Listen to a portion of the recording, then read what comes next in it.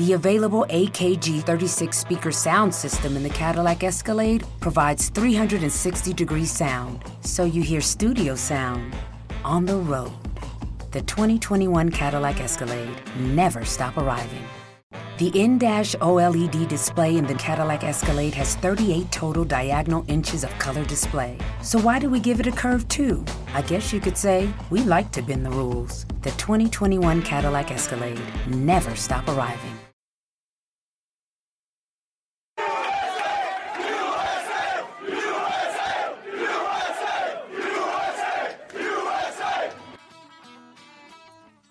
Thanks for listening to Uncle Sam's Soccer Podcast, keeping you up to date with the latest in American soccer.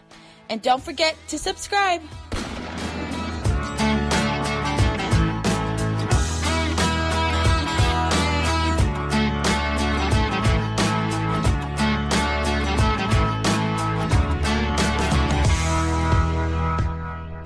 On this episode of Uncle Sam's Soccer Podcast, we discuss the Neymar transfer and the implications it'll have on soccer today. Jeff Reuter also joined us to discuss MLS and VAR. Also, Stephen and Armand talk about promotion and relegation in American soccer. All this on the next episode of Uncle Sam's Soccer Podcast.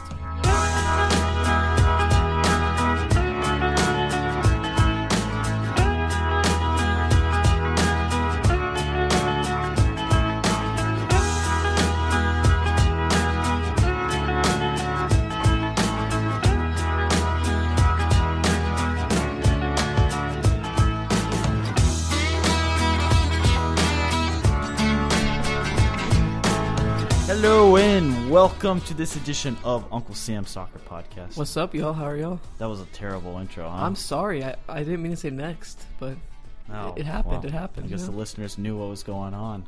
Our listeners are smart. Come on. Yeah. What a week in soccer, huh? A week? It's felt like a month. We haven't recorded. Yeah, well, it's been a week since we recorded. Yeah, so I mean, a ton of we stuff took a little break, a 1 week break. Yeah. No, it's very exciting. But let's get right to it. Neymar. Boom. Oh, yeah. Seriously, it was boom. We've been talking about it for a couple weeks now, and it finally happened. It finally happened. Now, this actually started last year. Right. You saw the same thing I read? No, I wrote about it. Oh, on okay. the digital. Did you read what I wrote? No. No, okay. No, but it started last year when PSG courted Neymar last year, and so did Manchester United, if you remember. Yeah, I do remember that. Yeah. But what ended up happening was Neymar got a new 5-year contract and a $220 million. Everyone thought it was okay, release clause. Yeah. And PSG felt used. Oh yeah. For that purposes. I mean, that happens all the time, though. Oh, absolutely. I mean, this is what soccer players do. Exactly. They're going to be like, well, you better. We want more money. Yeah, you better give me a new contract. But and the transfer saga continued, and then this summer comes along, and it starts off with Ronaldo. I want out of Real Madrid. Blah, blah, blah. Yeah, blah, blah, blah, during the Confederations Cup. He's still at Real Madrid. So that didn't really happen. But then we started getting these reports on how Neymar wanted to leave, and it started to pick up steam. Slowly but surely. It was Neymar wanted to come out of the shadows of Lionel Messi. Right. And it completely makes sense. It does. No, it does. I mean, he's a fantastic player, and unlucky for him, he's next to probably arguably the greatest player in soccer today. Yeah. And Neymar's 25 years old. He wants to make his own name. He's, think about it. If Neymar continued to play with Messi, what was it? Well, he always had Messi next to him. It was never kind of like how NBA reference, how Kyrie wants to leave LeBron's shadow in Cleveland, if that makes any sense. Yes. Oh, that's a great parallel. See, I'm good at that. Yes. So we continue on with this week, or this past week, I was to say, that where Neymar was agreed to a contract term, and basically all Barcelona had to pay. Well, then comes the information where La Liga they tried blocking it, and he said he will. Well, that was Wednesday. He said he was going to block it. PSG hadn't put out the money yet. All we know is Neymar agreed to terms. Well, the following day, to pay everything off, the lawyer of Neymar shows up to the headquarters of La Liga in Madrid. and wants to hand over the $220 million. And they reject it. I mean, euros. And they reject it. My question is, was it a check? Do you think it was a check? I saw the check. It's a real check.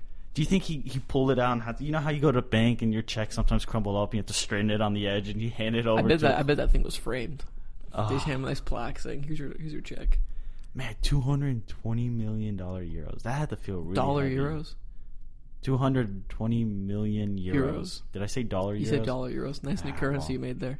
New currency. We're all in one currency anyway. It's the dollar in this world. But whatever. It's incredible that much money was handed over by one player. Yeah, by one player, and the league rejected it. Yeah. Well, that caused a firestorm on social media, on all the outlets. La Liga rejects it. Unprecedented information. Meanwhile, Neymar's lawyer goes, okay, fine. We're just going to fly down to Barcelona and give them the check directly. And they accept it. Next thing you know, Neymar's introduced to PSG Friday, and was that the game where they won 2-0 over, I don't remember who. Some team in France. Some bottom club in France. Good. What a move. What a move. I mean, it was we have incredible. to talk about it. I mean, even though we're American soccer, I mean, this is just massive. This is going to send ripples all around the world. Yeah, and Christian Pulisic could be in this ripple effect. Possibly, yeah. Coutinho might leave rumored to go. Yeah. Mm-hmm. So, you could have a huge issue. When speaking about, the move to PSG, Neymar was asked, now I'm reading from a BBC Sport article, asked about his official unveiling at the Parc des Princes if he was motivated by money. Neymar replied, "What I say to these people is that they don't know anything about my personal life. I was never motivated by money. If I was following the money, I would be somewhere else." Why would you be at somewhere else? PSG are arguably one of the richest clubs. I mean, what do you expect him to say? Oh, yeah, I came here for the money. I wanted all that money. He's not going to say that. He knows it's bad for his image. But this is such a dumb statement to say. I'm pretty sure he was told by his agent to say that, or his father. Well, his father is supposed to make a lot of money off of this, too. Yeah. I think the reason why he waited till this long to move to PSG was there was that loyalty bonus that Barcelona owed his father. It was like but they didn't pay it. But they're not going to pay they're it. Not pay 25 mil. 26 mil, yeah, something like that. Something like that. Of course they're not going to pay it. Why would Barcelona pay it? Are they dumb? Yeah, I wouldn't pay that if I were them.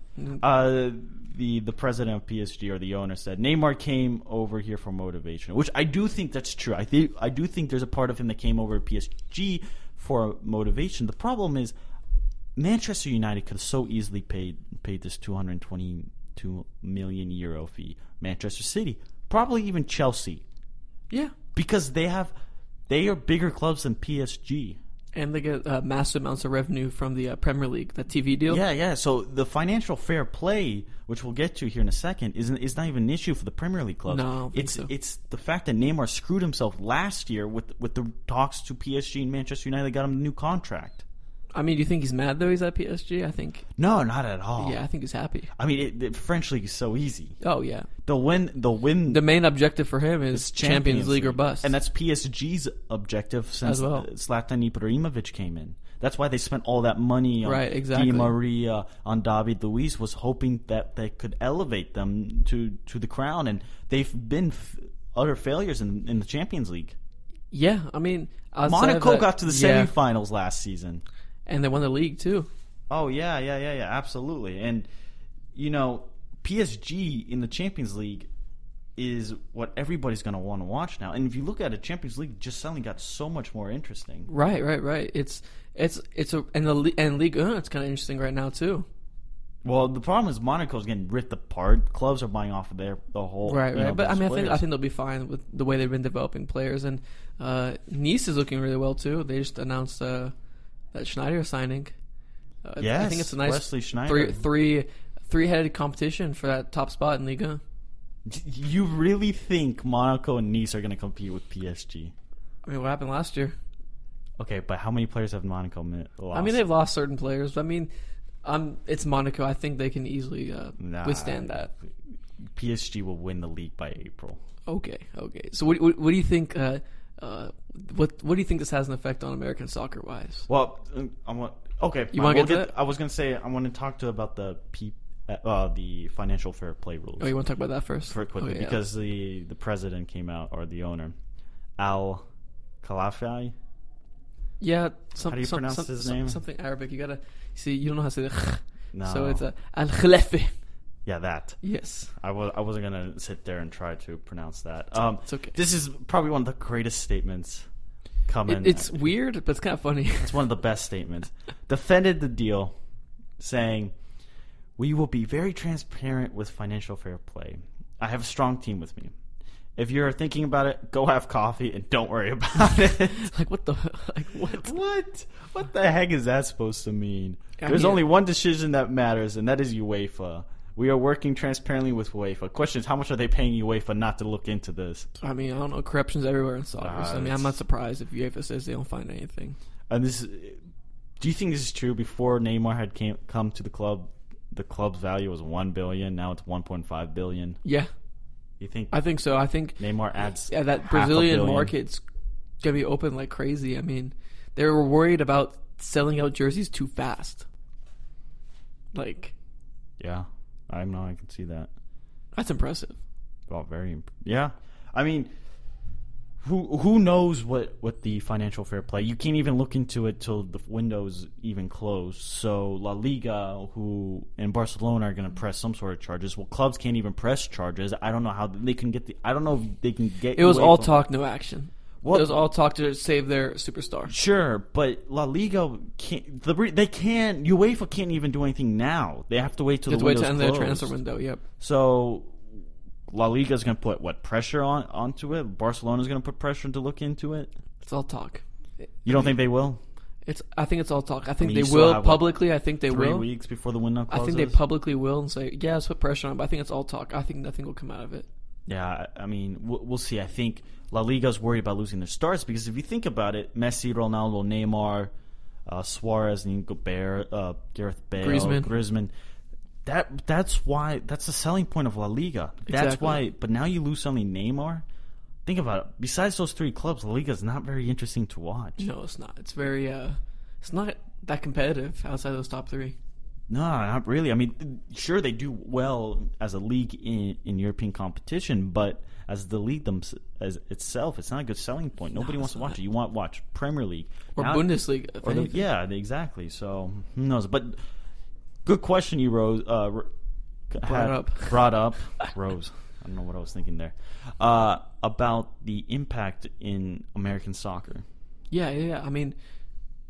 Or the impact on American soccer. It's going to have an impact on soccer regardless. I mean, this is a massive transfer. Well, you have the cluster blank that's about to happen with all the transfers with the linking of Barcelona and the clubs having to replace that player. And the window closes here soon, so it's not like they have all summer to figure out what's going on. No, they don't. American players could be on the move. Christian Pulisic is probably the I don't anticipate him being on the move, especially after he scored in the Super Cup. Yeah, the German Super Cup. I don't think he'll be on the move, and I don't think Dortmund will move him. Yeah. But if a big offer comes, I wouldn't be surprised if they did. I think the impact on soccer is something to the likes where Bastian Schweinsteiger said during the All-Star break game last week. He was like, the MLS is about 10 years away from matching the level of the Bundesliga or Italy, and then he changed it to the Premier League. And I'm saying it was like, the problem is there's still no money. Right. 220 million euros, you can buy an expansion club here. And then have some left over to build a stadium. Not even build a stadium, build a squad for 3 years. Right, exactly. I mean, that's a lot of money, and that's for one player. The PSG just, exactly. And the money for there in American soccer won't be there for a while, let's be honest. Why would it be there for a while? I mean, the league is still growing as it is. I mean, I wouldn't expect that money to be spent in American soccer total, combined all clubs, with until 10, 15 years at least in the future. I wonder what the most we should do some research. Do you know what, off the top of your head, what the most expensive MLS player was sold for? I'm not sure the most expensive sold, but I know one of the most expensive signings I think was Almiron for Atlanta. Yeah, I think it was around $14 million. So, see, that's a good. See, if clubs spent that much money, nobody would complain. Yeah, I mean. But, I mean, Atlanta was also splurging on money, spending lots and lots of money. But, I mean, you also do have teams that refuse to spend money.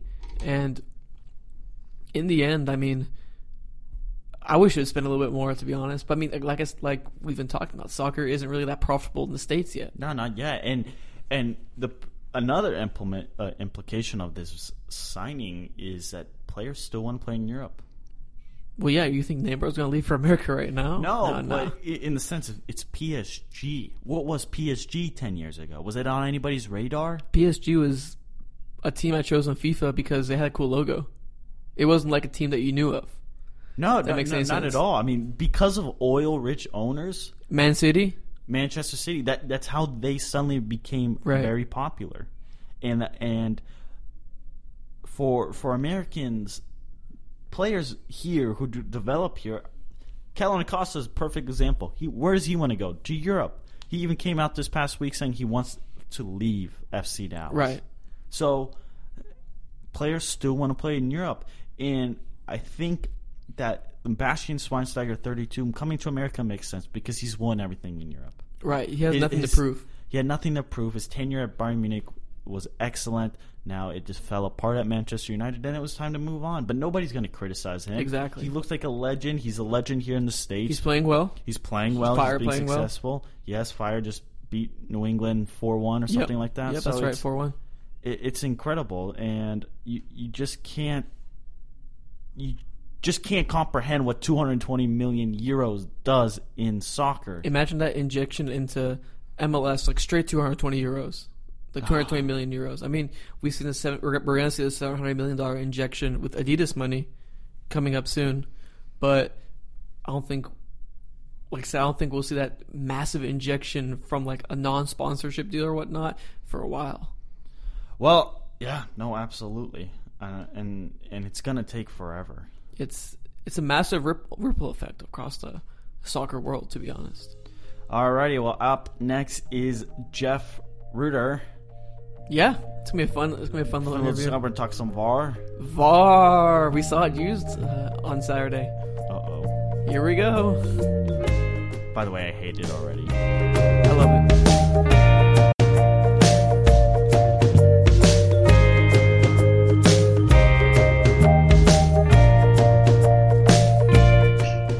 All right, joining us right now is Jeff Ruder. He covers MLS Minnesota United for MLS, ESPN FC, 442, among other articles, as well as The Guardian, outlets. Jeff, thank you so much for joining us. How you doing? Doing well, and hey, you can call me an idiot if you've had to answer this before, but if you were to put Uncle Sam on a field, what position would he play? Oh, that's a great question. Honestly, the number 10. He has to be. He's a creative force in the field. Interesting. Okay, see, I thought he was like a midfield enforcer, but see, this is me coming onto your podcast and suddenly asking you the questions. It's a great change. It's a change up, yeah.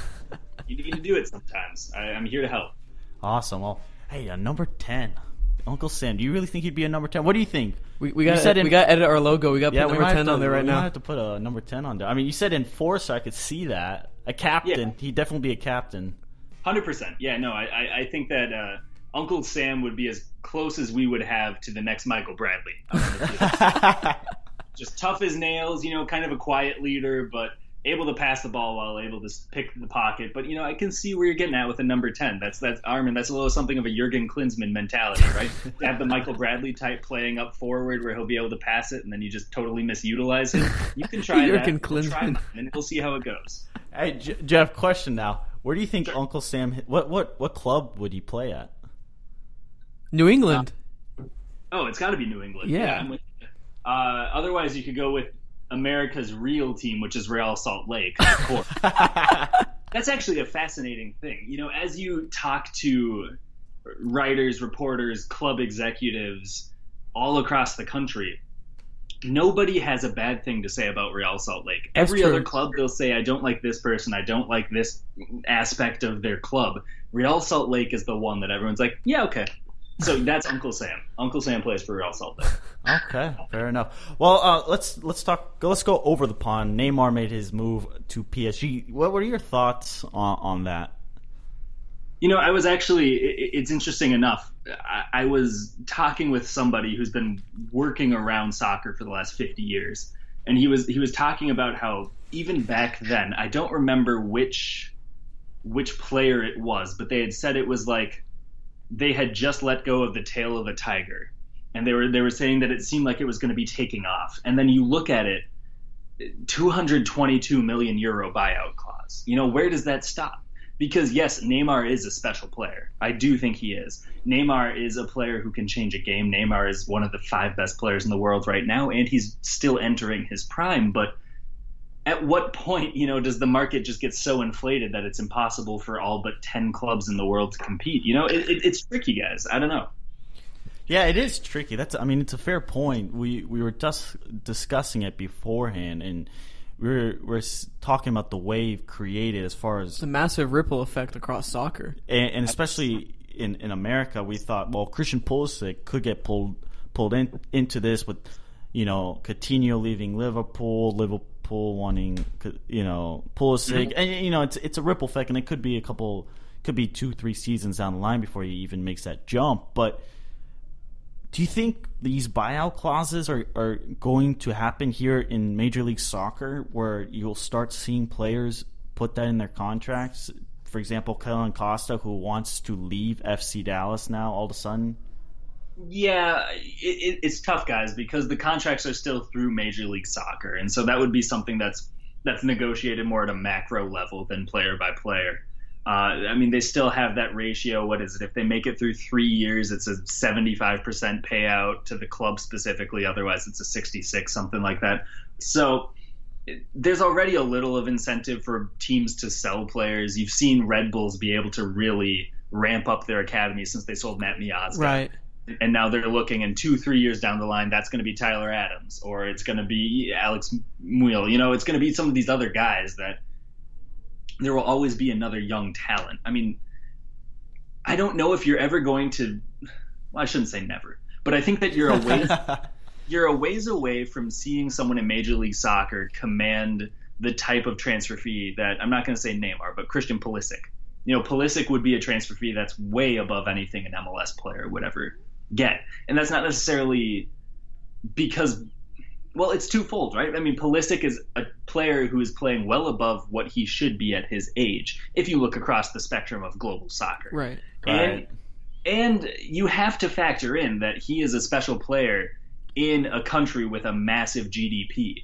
And so if a club is buying him, they're getting the marketing of Christian Pulisic, and they're going to get a bunch of American fans. Listen, I flew over to Chicago last week for MLS All-Star. And when I was just waiting in the TSA line, not to say the rest of MSP, but I saw 3 Christian Pulisic jerseys, and 2 of them were Dortmund. Just within the other one was what, US? Yeah, so 1 US and then 2 Dortmund. That's just one small sample of 100 people traveling.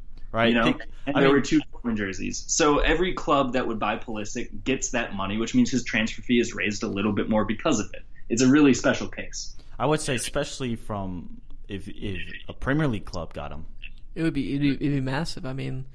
Especially they suddenly become the most popular club here in America. Look at Huddersfield Town with their American manager. Well, American manager. Right. David Wagner, and then having Danny Williams there as well. I think that you're going to see more Danny Williams jerseys sold than, I don't know, like a regular starting center midfielder for Manchester United not named Pogba. And that's saying something, because that's a Champions League club. That's a quality player, but someone like Danny Williams might sell better just because he's American. And these are the kind of things that if you're a club playing a transfer fee, I'm not saying that's going to change it from being like 10 million to 25, but that's something that's going to push it from 20 to 25. It's just those little factors. And so it's a totally different game. And frankly, it's not just on the field based anymore, for better or for worse. There are so many other factors that, look, I'm not able to even project what, if and when Kyle Larin is sold this winter to a team in Europe. I have such a tough time actually gauging, is that going to be 5 or is it going to push to 10 because suddenly you have the entire Canadian market, and that has nothing to do with Neymar, of course. But as far as players leaving Major League Soccer, it's the wild, wild west right now. Well, do you think, you just said that Neymar has no influence on Kyle Larin, but do you think Neymar's transfer fee has an influence on Christian Pulisic's? Absolutely. Yeah, because you're looking and you're seeing a young winger. If nothing else, you just look position by position and you say, okay, he's a young winger who can create and he can score his own chances. Pulisic isn't on the Neymar level yet, but there is a realistic chance that he could be at that, Coutinho level in 4 years, say. And so if you're looking at that, Coutinho takes Neymar's place, and so who is Liverpool going to take to try to fill Philippe Coutinho's spot? Maybe they're looking at Pulisic. And so, yes, I think that actually it's not 6 degrees of Kevin Bacon here, but I think that there's a very realistic fallout that does affect Christian Pulisic more than 99% of the players in world football. And that's the fact that we're even having this discussion, and it's not a question that's laughable. Like if 5 years ago we were saying this about Landon Donovan at the Galaxy. There's no chance. I would be laughing. Yeah, exactly. So the fact that it is, that shows, first off, the U.S. game has developed. And second, Pulisic is a special generational player. And I think both of those are very exciting factors. All right, so let's jump away from the Pulisic Neymar discussion. As love much it. as I love talking love about it, it. I This love is- it. this There's is been juicy. a couple of MLS things that have been implemented this week, including our favorite. Well, my favorites. I like it. I hate it. I love it. VAR. We saw it used in the Philadelphia Union FC Dallas game last night, and I thought it worked pretty well. I mean, what are your thoughts on it, Jeff? I think that VAR is seen as something it's not the scolding evil stepfather, right? It's not there to try to slap your wrist and say you want to have fun with your soccer and be able to kick a ball when you want to. It's nothing like that. It's just take some of the pressure off of the human aspect of refereeing. There were 2 instances actually in last night's Minnesota versus Seattle game. And both of these instances, one was Abu Danladi and once was, I want to say, Jordan Morris. Maybe it was Clint Dempsey, who were called offside and ended up having a very easy chance that both put in the back of the net, but the flag was up. If that had gone the other way, if the sideline referee hadn't had their flag up and just let it play on, both of them would have been under VAR, and you would have had 2 minute or 2 breaks to really test the system. So I think also you're not just having, what you talked about with Philadelphia. It's not just where you're going to have this thing. I think referees are going to have to change the way that they call it, right? Because it's more controversial for you to put your flag up immediately, Right. and then I know you you're talking can't about. review. Mm-hmm. If it's just a pure offside call, that's not able to be reviewed. However, if it's a goal, you have to review it for all aspects, including offside. So I think you're going to see some of these sideline officials who are not putting the flag up and just saying, okay, let's let the video do it for me. And that way there's less scrutiny on my job. Because while the public might not necessarily know the names of the sideline officials, Pro does. Pro Referee, the organization that does all the refs in MLS. And so then they might change assignments. They might put them in NASL or USL. And so I think you're going to be seeing some sideline officials who are calling games a little differently. So it's just some of these little things that are really interesting, guys. But I'm not afraid of VAR, and so I think it's a necessary evil. I think that goal line technology was a no-brainer. It was a slam dunk, and I don't think you saw many people who were upset about that. VAR is a little bit of a bigger deal, but I do genuinely think, guys, that look, you want to have the best possible game on the field. Yes, I'll miss some of the human aspect of a good ref or a bad ref does change the outcome of the game, but ultimately, if a team should be scoring a goal, you don't want to rob them of that. So I've accepted it for what it is, and I'm going to move forward. Yeah, I just can't get around this. My issue is not the video aspect. It's the of timing. It. It's the timing thing where the referee goes on the sideline, goes to this stupid TV screen, makes this rectangle shape. Players are confused. Nobody knows what's going on. Did you see Bedoya's reaction after the? Yeah. He was What? I mean, Did you guys see the game in the Dutch Eredivisie yesterday? when they scored a goal off the but they pulled it back for the penalty after looking at it through VAR. Yeah, that would be absolute. Can you imagine if in the New York Derby tonight that happened? That would be absolute mayhem. Well, let's knock on wood that happened, so we see that. No, but the video replay works. I get it, but I feel like there's such a better system where the referee doesn't have to go to a computer monitor. He stands there in the middle of the pitch, kind of waits. You have maybe a 30-second window where there's somebody in New York or wherever MLS headquarters wants to put it. Like Secaucus, like for the NBA. Or the NHL, where I think it's in Canada, Toronto, for example, where there's these where they have a system where they're reviewing all the games at once, and the moment there's somebody say, hey, that needs, they can buzz the referee from the headquarters, tell them, hey, you need to pull this back, you need to do this, blah, blah, blah. I mean, that Philadelphia Union example, it took 12 seconds for the broadcasters to realize, hey, the guy literally nutted the goalkeeper. Coleman nutted the goalkeeper. It was obvious. It took 12 seconds to realize, but it ended up being a minute and a half where the referee had to go over, come back. It's just, to me, it creates so much confusion. I mean, Steve, my counterpoint to that is going to be that it's new for everybody. Right? Sure, no, I definitely. I did from my account yesterday that offside should have been reviewed, and then I realized, offsides can't. Every single party, reporter, referee, player, coach, fourth official, VAR official, everyone is still working out the kinks with this. And I mean, I hate to break it to you guys, but it's not going away. I don't think that there's any way that FIFA invests this much money and time into finding the best practice for VAR, and after a year says, well, I guess that's not going to be it, so we're going to cut it. It's here to stay. You have two choices at this point. Yes, the timing kind of sucks. I don't watch MLB on TV anymore, but I guess they do have instant replay. Oh, yeah. That I mean, like, my grandfather hates it.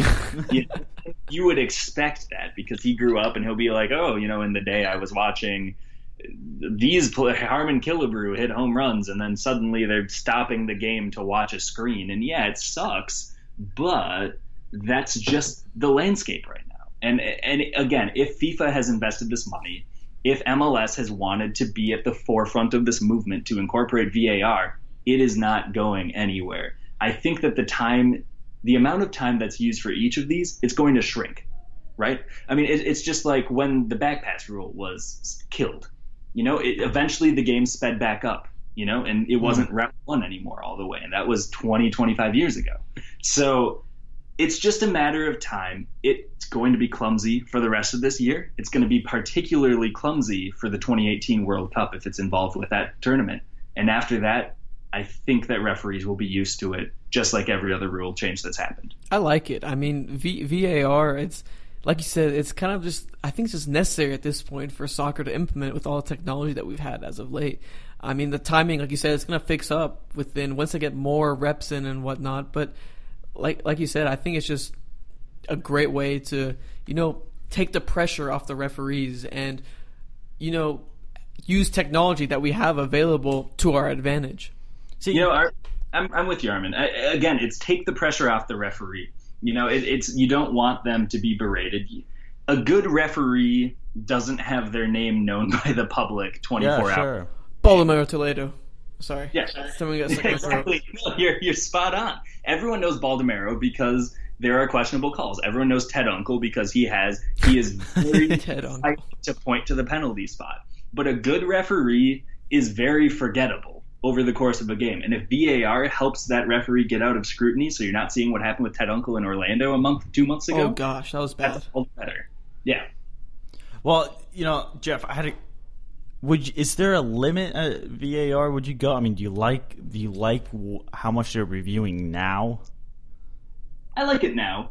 Yeah, I think I like it now. I think I like that it's only 3-4 types of calls that you can call back. I don't think you want to have a 50-50 ball ever be under scrutiny. I don't think you need to have every was that offside or not under scrutiny either. So yeah, I think I'm fine where it is for now. That said, of course it's going to change, and of course they're going to increase it because that's just how rule changes like this go. You start in a small dose and you build it up until your tolerance increases. But I think with where it is for right now, I can stomach it. Part of it is that I've seen the videos that the league has put out, that Howard Webb has put out. I was in Chicago and they did tutorials over it. So I feel like I at least have a baseline understanding of it. but they're going to change it. And I don't blame them for it, but it's just going to be another practice of getting used to it and figuring out, is this a call worth reviewing, or is this a part of the game that, while yes, it's 50-50 to some extent and it's a gray area, let's just leave it alone. So I'm still figure that process out.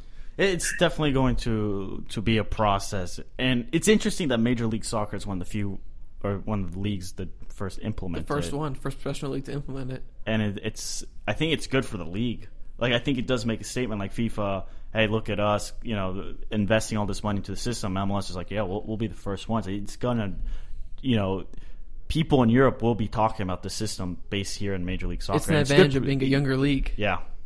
True. I will say, though, at his pregame press conference, Commissioner Garber was asked about why step to the forefront on VAR. And his answer led off with, we wanted to be first, which at the outset sounds cool. But that wasn't, we think it's a necessary technology, and so we wanted to implement it as soon as possible for the quality of the game. It was, we just want to be the first league. And I think that's a bit of a gray area that does seem a little like dangerous. Jump on the bandwagon, But I do agree with both of you guys. I think it is something where, like it or not, it's necessary. It was going to happen at some point, and if at some point it gets us being the United States, being Canada, at the forefront, all the better. Yeah.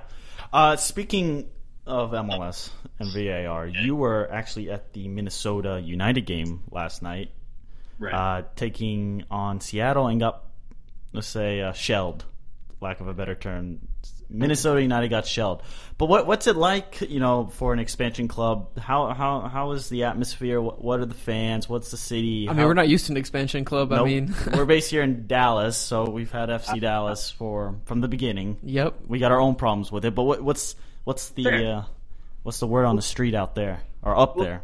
Yeah, well, good for you guys. I did actually go to the Dallas Minnesota game down there, so maybe next year if I make that. You didn't trip, say hi to me. I'm kind of upset. Yeah, rain check. It's guys, it's interesting. It really is. I think there are still some growing pains. There is for 3 straight games now, Minnesota United has drawn over 20,000 fans, and I think that's a lot good better number. Down here.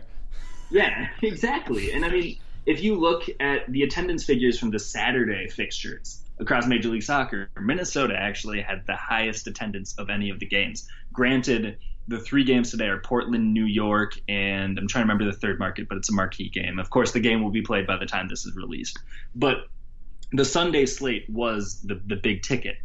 But the Saturday games, Minnesota United not just held their own, but they actually set the pace. So attendance-wise, they're doing well. I think that there were some questions about the marketing strategy that they had, whether or not they were targeting the right crowds, et cetera, et cetera. But I do think that there's a rabid interest from fans in Minnesota.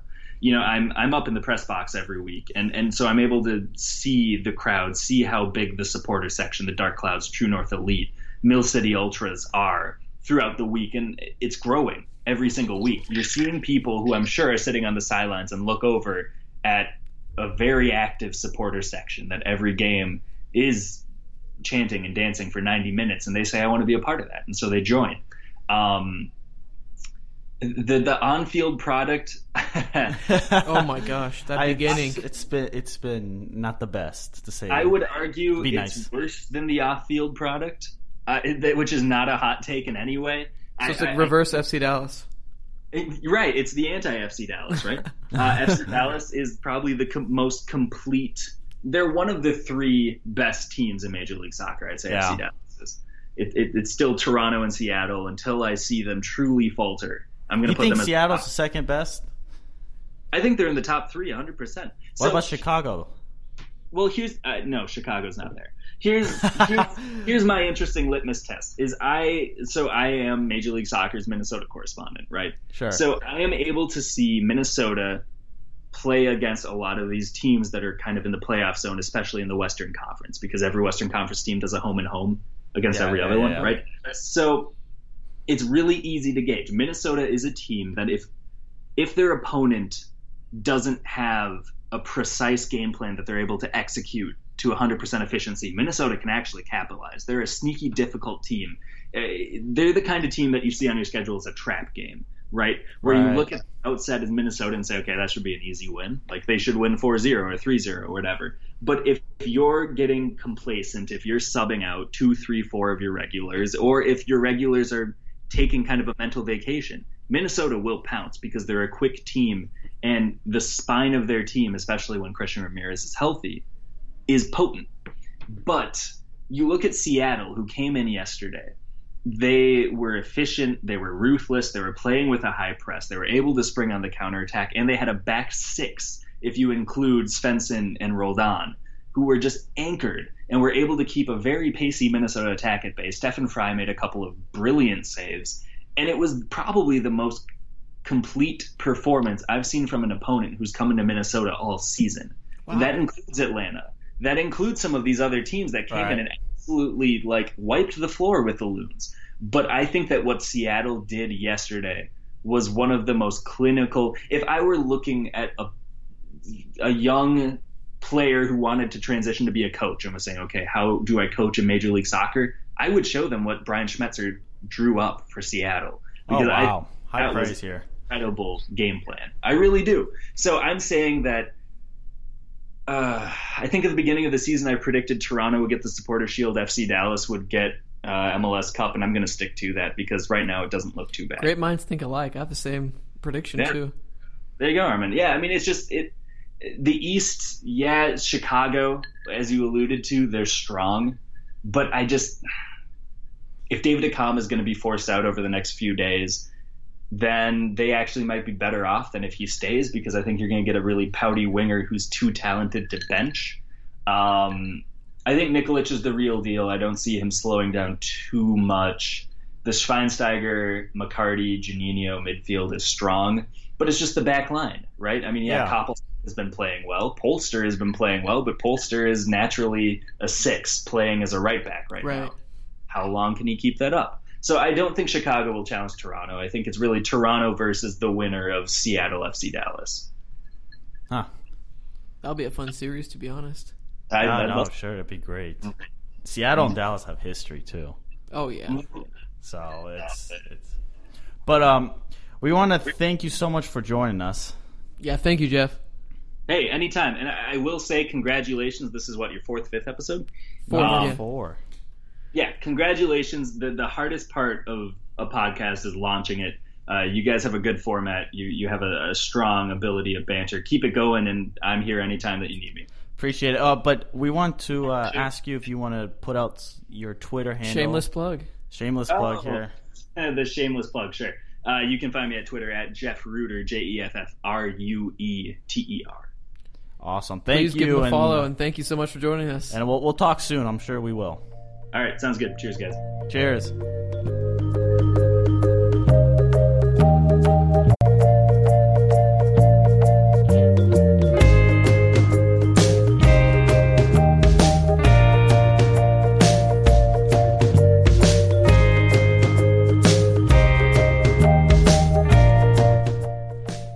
What a great guest.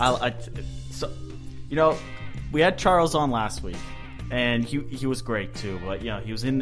Give props to Charles. He was in a cab going to the airport. Come on. He told the cab to shut up and turn down the music.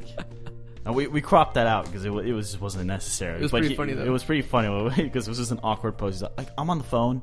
Can you turn that down, please? Thank you. And then he just goes right on Chicago Fire, blah, blah, blah, blah, blah, blah. But Charles is a great guest. But this Jeff, man, let me tell you, he had something in the background. He's probably drinking like a nice glass of whiskey, talking some Major League Soccer. Maybe I'm not whiskey. I'm telling you, all these MLS writers, all of them are good. I mean, they're all great guys as well. Well, because I think they're covering a 5th league here in America. And my problem, since I've been writing for this digital magazine, and it's been great, but it's a lot of baseball, football, basketball, and that stuff gets boring. Soccer's interesting. Soccer to me is interesting because it's so much more cultural, political, especially in the growing league of MLS. There's so much issues going on, and we're actually about to talk about one right now. Yes, what is it, Armand? Everyone's favorite topic. Don't shoot the messenger, but promotion relegations in the news once again. And we actually held off on this for a couple of shows because it was we were just waiting for the right moment to talk about it. And then it came. $4 billion TV rights deal That MLS couldn't negotiate. could not negotiate, but showed up on the front door from NP Silva, quadrupling the broadcast rights fee, which would start in 2023 until 2032. But is that the biggest news regarding promotion and relegation? Wait, that TV rights deal had to implement promotion relegation, but that was quickly shot down because MLS had no rights to talk to them about it. So it was worthless having the conversation. It was just like a conversation starter. Like, oh, promotion relegation. Yeah, it was a conversation starter, but we didn't want to go down that road because everybody else was covered. But it kind of set the tone for what happened this past week with the lawsuit against the U.S. Soccer Federation. Miami FC from the NASL and Kingston Stockdale FC. Stockade, come on. Oh, Stockade. I don't know what I just said. MPSL. You know what that league? The National Professional Soccer League? Premier Soccer League. Premier Soccer. Yeah, it's an amateur league. That's a lot. Man, MPSL, that's a lot. Filed a claim with the Court of Arbitration of Sports to require the U.S. Soccer Federation to adopt a promotion and relegation system across all divisions of U.S. soccer. Now, reading from a Miami Herald piece, when it comes to soccer success, America lags behind the rest of the world. One reason is because our system is not an open system and is actually blocked from becoming an open system, said Kingston Stockade FC owner Dennis Crowley. He's also owner of Foursquare. Yes. By embracing ProRel and using the Tide and True system, we would have a greater ability to unlock additional soccer markets, reward investment in those markets, and create new talent pools within the United States. My thing is this. I mean, I've noticed it. You've noticed it. The more you get into MLS, the more you get into this, you realize it's a lot harder than just like, oh, it's that promotion relegation into the system. You know, that statement isn't false, though. What? I think promotion relegation would create, now I'm quoting, a greater ability to unlock additional soccer markets, yes. Reward investment in those markets, maybe. And create a new talent pools within the United States. That's 100% true. But the question is it feasible? Okay, we'll get to that. Miami FC CEO Sean Flynn said closed system for soccer use here in the United States is a violation of FIFA rules. Well, what does the FIFA rules about this say? Now, from an ESPN FC article, FIFA does not specifically require promotion and relegation, but in announcing their claim, City cite FIFA rule that says a club's entitlement to partake in a domestic league championship shall depend on principally on sporting merit. A club shall qualify for a domestic league championship by remaining in a certain division or being promoted or relegated in another at the end of the season. However, those rules also allow for the infrastructural, administrative, legal, and financial considerations to contribute to league participation. The same section of rules was cited in 2016 by some Indian clubs who were concerned with their existing top-flight status with the National Federation introduced the Indian Super League as a new top-flight right now with a closed system. But I think it's important because they cite the FIFA rule. Right, the FIFA exactly. rule is kind of unclear. It's clear as mud, to be honest. Yeah. They're suing the Federation. Kingston Stockade, I don't even remember what I said. Miami FC are in the lower divisions. They obviously want to get an MLS bid. They think they're worthy of it. The problem is they're not going to get it. Miami FC already tried with the $4 billion TV rights deal from MP Silva. They didn't get that, so what else? Okay, now we're going to sue it?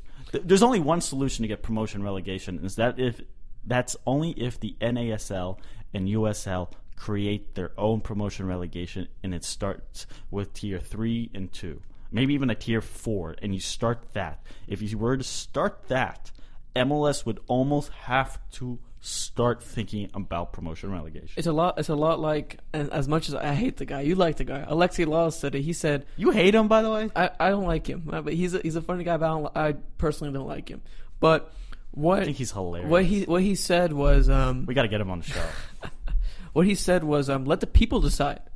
Let people's money talk. Make this other league that has promotion and relegation, and if that succeeds, well, then the people obviously want a promotion and relegation system. So that'll probably mean that maybe the MLS will implement it then. But I mean, right now, like I said, I've said to so many people, the MLS is a relatively young league. They need to develop that soccer market first, and we've talked about this, Stephen, plenty of times off the podcast. We don't think it's possible. Okay, wait. Are you for promotion relegation in general in soccer? Do you like the idea? I like the idea. On a scale of 0 to 10, 10 being I am in love with it, I'd marry it tomorrow. 7. You're at 7. I'm a complete 10. I think it's the most fascinating thing about soccer. We're not against promotion relegation. No. I'm just saying in soccer in general, I think that's what makes this sport so The Great unique. Escapes. It's the escapes. It's the season end misery. It's the feeling of being promoted. The stories of clubs in Brazil. What's the club that had the plane crash? Chapecoense. Yes, where they literally climbed the tier to win the Brazilian league. I mean, the 5 years ago they were at the bottom. Right, tier, exactly. You know, Jamie Vardy, because he was playing in 9 different leagues. I think promotion relegation is the best thing about soccer. I think it's so interesting and fascinating. And if you look on YouTube to these clubs who are in 3rd tier soccer, 4th tier soccer, and how they go back and forth, it's unfortunately here in America, which we'll get to, it's just not the same. But I'm for promotion relegation. Now, are you for promotion and relegation in America if it's possible? If it's possible, I am. But like I said, right now, it's not feasible right now. I mean, in this current time and age with how young American soccer is and the popularity of soccer, including the infrastructure and how big the United States is as well, I think there's so many issues that people don't think about, and they'll have an answer like, oh, blah, blah, blah, blah, oh, this will happen. But I think there's other issues that people just don't talk about, if that makes any sense. No, I do. I'm for promotion relegation here in the States. I've come out and said that. Now, where a lot of people don't understand it is it's just not plausible. Right now, at least, it's not even close. It ever will be. It's not even close. We tried doing diagrams a couple days ago, and we just got lost, both of us. Like we couldn't figure out what would be the best system. And then you look at how big the United States is. Look at the infrastructure. We have a team in the top division of Major League Soccer in America playing in a baseball stadium. Does that not say enough of our infrastructure but is just in America? remember, how much is it going to cost LAFC to join the league? What about the 4 expansion clubs? Cincinnati potentially, or $150 million, which is still less than what Neymar costs. I just had to throw that out there. Just remember, 222 million euros for one player. We get it. And you can get an MLS club for that. And get a nice team. And you could get I guarantee with 80, what is it? 70, what's the math? On what? Oh, leftover? 222 it's minus like 70 million. Okay, 70 million because of it's $1 million. I don't know what it'd probably be more than that. Yeah. But with that, you can probably win MLS Cup within that first year. Potentially, yeah. If you really wanted to pay. Yeah, and do investors want to lose that money? No, and that's the thing. Promotion relegation. Now, I couldn't find many people who are for promotion relegation. I think many people that aren't like Twitter users. Yes, and I had to Google it, and I came up with this article written, "Why it is finally time for promotion relegation in Major League Soccer," written on August 2nd, 2017 by Kevin Wood for the Urban Pitch. I want to get Kevin on the show to talk about this article. However, the long-term benefits of promotion relegation will have the overall quality of MLS will outweigh the financial damage done by team owners in the short run. For people worried about clubs struggling financially after relegation, one could imagine some of that $4 billion gained from the TV deal could help that scenario. The TV, I guess this was written before or just a couple days after the TV deal came out. Makes sense. People were so excited about the TV deal, but I wasn't really. The MLS couldn't. They couldn't do anything about it. What do you expect? So what's the point of even arguing that? Now, in addition to promotion relegation, is a tried and true system in European leagues. Yes, it's worked. Basically, it's worked. Therefore, it's going to work here in America. That's what he's saying. Big name teams such as Newcastle, Napoli, and Juventus have been relegated in recent memory, and those clubs managed to bounce back and return to top-flight football. And then he talks about Leicester City's 5,001 odd run, which has nothing to do with promotion relegation. So what's your issue with the promotion relegation in the United States? It's just not possible. America's too big.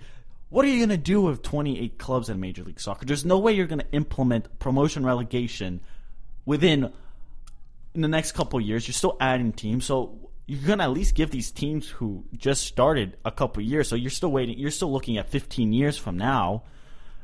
So if you buy $150 million expansion fee, you pay that. Then you pay $222 million for a nice stadium. Probably even more in a couple of years because that's the way they're going. They're just getting more and more expensive. Nicer.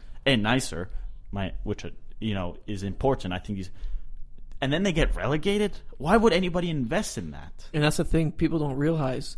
MLS is still a young league. Not even that. In 2015, try looking up this. The last time any financial, how leagues will come out saying how they're doing financially. The last time I've looked at that, which was a couple of months ago, MLS was still losing money, and you couldn't find anything from last year. It was up into 2015 where the commissioner said, yeah, we're still struggling financially. Some clubs are still in the red. People don't understand. Excuse me. You okay over there? Yeah, I'm fired up right now. People don't understand how the infrastructure in the United States it's not possible. Soccer, MLS, not soccer. MLS is not popular in America today. Let's be honest with us. Let's be honest with the people. It's not popular. So let's be honest here on the show. Yeah. If you're a fan of Major League Soccer, you're in a minority. You are a minority in the world. Now, let's look at the infrastructure at the lower league clubs. They don't have the infrastructure to make a nice stadium. They don't have nice stadiums. Some do, but some also rent out their stadiums and whatnot. And to start out into a promotion relegation system, so all of a sudden you're going to have like a team playing in like a 5,000-seater stadium. That's not even a stadium. It's a baseball stadium. Like, how does that make sense? It doesn't make sense. Now, and the money investors put in, that's a lot of money. Let's be honest here. I'm not going to say, oh yeah, I'm losing my money now. Soccer's not that point in the United States to where we can make that happen. Plain and simple. Would it be cool? Yeah, it'd be so fun. It'd be exciting to see some teams rise to the ranks. But now we have to pause here because I feel like we're doing a little too extreme here. Where people are for it and now we're so against it. No. I am so open to the idea. Now the thing is, this is a debate that you need to have in 15 years from now. 15, 20 years minimum. Right now, the debate should be what expansion clubs you want to add and how to market MLS better to people. Yes, that. And what are you going to do with stadium issues with New England, Columbus, FC Dallas, Colorado. Who else are we missing? Everybody else has a pretty Montreal. I think Montreal Stadium could. I like be Montreal Stadium. It's got some renovations. It was nice. What is Miami FC going to do? Cincinnati if they join. Not Miami FC, but Beckham's Miami. I don't know what they're going to be called, but Miami United. Beckham United, that'd be a good one. But what are you going to do with those 5 particular clubs with crappy stadiums when you do have these nice stadiums from FC Cincinnati? NYCFC. Oh, yes, them too. These nice stadiums where the league suddenly sells out Orlando City and you put them on the TV market. Well, one of the best clubs in in the league, FC Dallas, can't sell out their stadium for anything. Like, the league has plenty of problems to worry about right now, and one of them is not promotion relegation. I don't think they should be even. I think the league has a right stance on it. Quickly, do you think U.S. soccer is open to the idea? Within the next, like I said, 15, 20, 30 years, I think so. I think they'll slowly open up to it. But the league needs to stabilize. The league is it's like clay. We're starting to form like a little masterpiece, but it's not hardened yet. Well, I mean, I commented earlier. I mentioned this earlier. Bastian Schweinsteiger says 10 years you'll be at the level of Bundesliga, and I think to an extent he's not wrong. But stability wise, I don't think so. Stability wise, no. I think the level on the pitch is going to grow substantially. Absolutely. I mean, you're already seeing it right now. It's just going up and up and up, which is fantastic. Now, the thing is, like we said, MLS has other issues to worry about. Expansion, these clubs with no stadiums, clubs with crappy stadiums, attendance, marketing. Atlanta United does a great job marketing. Yeah. Orlando does a great job marketing. A lot of these teams. FC Dallas has no market. And the thing is, we rag on FC Dallas so much because we live here. Yes. So we see it firsthand. So it's not like we're just ragging on them for now, fun. I'm not going to comment on what Minnesota United is doing, but they have a fantastic and their new stadium that they're going to build is going to be just beautiful. To me, it reminds me of Bayern Munich. Oh, it's called the Allianz Field, right? Allianz Field. It's another Allianz Center. Allianz Center. It's not Allianz. What's the one in Bayern Munich? Allianz Arena. Yeah. But it's weird how close it looks. And it's beautiful. It's absolutely. But that's a selling point. It's fantastic to see what the expansion clubs are doing, especially in like places like Minnesota and whatnot. I'm really excited to see what's going on. Follow us on Twitter at UncSamSoccerPod. Thanks to Jeff for joining us. What a great discussion. We'll hope to have him down the road. Follow me on Twitter at Steven Jodarand. Follow me at KAFAI Sport. And hope y'all have a great day. Yeah, be on the lookout for some more news this week. News.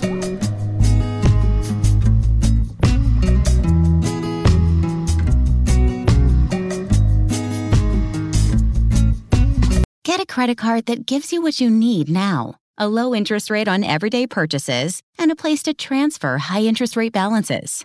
The PenFed Gold Contactless Card is our lowest rate credit card. You can even earn a $100 statement credit when you spend $1,500 in the first 90 days. Join PenFed, and together we can help you keep more of what's yours. Visit PenFed.org/goldcard. To receive any advertised product, you must become a member of PenFed, insured by NCUA. The available AKG 36 speaker sound system in the Cadillac Escalade provides 360-degree sound, so you hear studio sound on the road. The 2021 Cadillac Escalade. Never stop arriving.